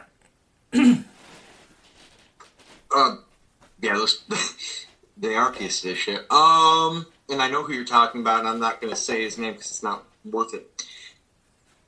You know who you are. All right. As far as toxicity, I want to say this. I just want to get this out. As far as toxicity goes in this community, toxicity starts with an individual. If you, as a group, any group, come together and as a unit decide that you are going to move forward together as opposed to just trying to accomplish your own personal goals, you will eliminate 90% of the toxicity in your fed. There will always still be a little bit of drama. There'll always still be a little bit of bullshit. We all have egos in this business. I've said that 1,000 times. But if you want to eliminate the majority of toxicity in a fed, bring everybody together towards a common goal and putting on the best show possible. That's my answer. Yeah. Alrighty, moving on to question of the week from last week. What invitational matches are you most excited for? Overall, I think I had a lot of messages about pretty much every match. The most common one that I got was people were excited to see Amelia Eris versus Crimson Wolf, Homie versus Hot Rod, but the one that I saw the commonality was TCO versus Roman.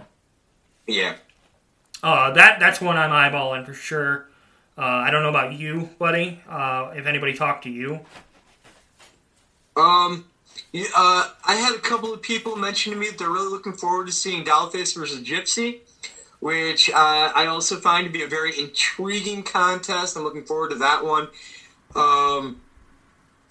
Crimson Wolf versus Amelia Eris, I think, is absolutely going to be one of the most intriguing matchups, as you and I talked about a little bit earlier in the cast. And I've heard a couple other people mention they're really looking forward to seeing that matchup as well. Personally, I'm really looking forward to seeing Rob Roman and TCO as well. I think that of all the people in this, that TCO might just be Rob's most interesting challenger in his set of 8 bracket. I'm really looking forward to that match. I think it's going to be really close. Yeah. Really close one. Definitely agree. Alrighty. Such good shit. It's such good shit. Alrighty. And our question of the week for this week, brought to you by the Whiskers Brand Corporation with Enforced Chew.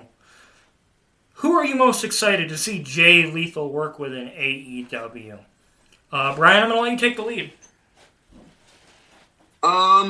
This is hard. Honestly, because I don't think there's a wrong answer here, or a bad answer here. But for me, knowing Jay Lethal's style and believing that he's going to be Jay Lethal and not Black Machismo, I want to throw that. I want to make sure that's specific because my answer changes. Bryan Danielson versus Jay Lethal, I think it would be an absolutely epic contest. Right behind Jay Lethal versus Bobby Fish. Those are the two that I'm really looking forward to. If he was to come out as Black Machismo, though, give me Black Machismo versus CM Punk. Yeah, I'm excited for that. Punk versus Lethal will be good. MJF versus Lethal will be good. I'm really excited to see Lethal reconnect with the Bucks and Adam Cole, given the fact that they shaved his head in ROH. Omega versus Lethal could be good when Omega gets back healthy. Danielson versus Lethal. Interestingly enough, I kind of want to see... Oh, what's his name? They had history in Impact, and I'm trying to remember what his name is, and I'm drawing a blank. Well, maybe that's for the best. Yeah. Maybe it's best for you to draw a blank, and we'll come back to that next week. But in the meantime, if you're listening to this, we really want to hear your answers. So make sure that you get onto our Facebook page and give us your opinion. Who do you want to see Jay Lethal get into a program with in AEW? Alrighty. Well, that will do it for us this week. It's been a pleasure, Brian. I don't know about you. I'm having fun with this Elite Invitational, and I can't wait to see what you put out for your match. Oh, you're going to see something special. I guarantee you that. And every one of you, you're going to enjoy next week when we bring you the very first two matches of the efed Elite Tournament. We're going to call them right here on the cast. We can't wait for you to join us. Until next week, I've been the Alpha Angel, Brian Mead. And I've been Evan Jones, the Wrestling God. We will see you later.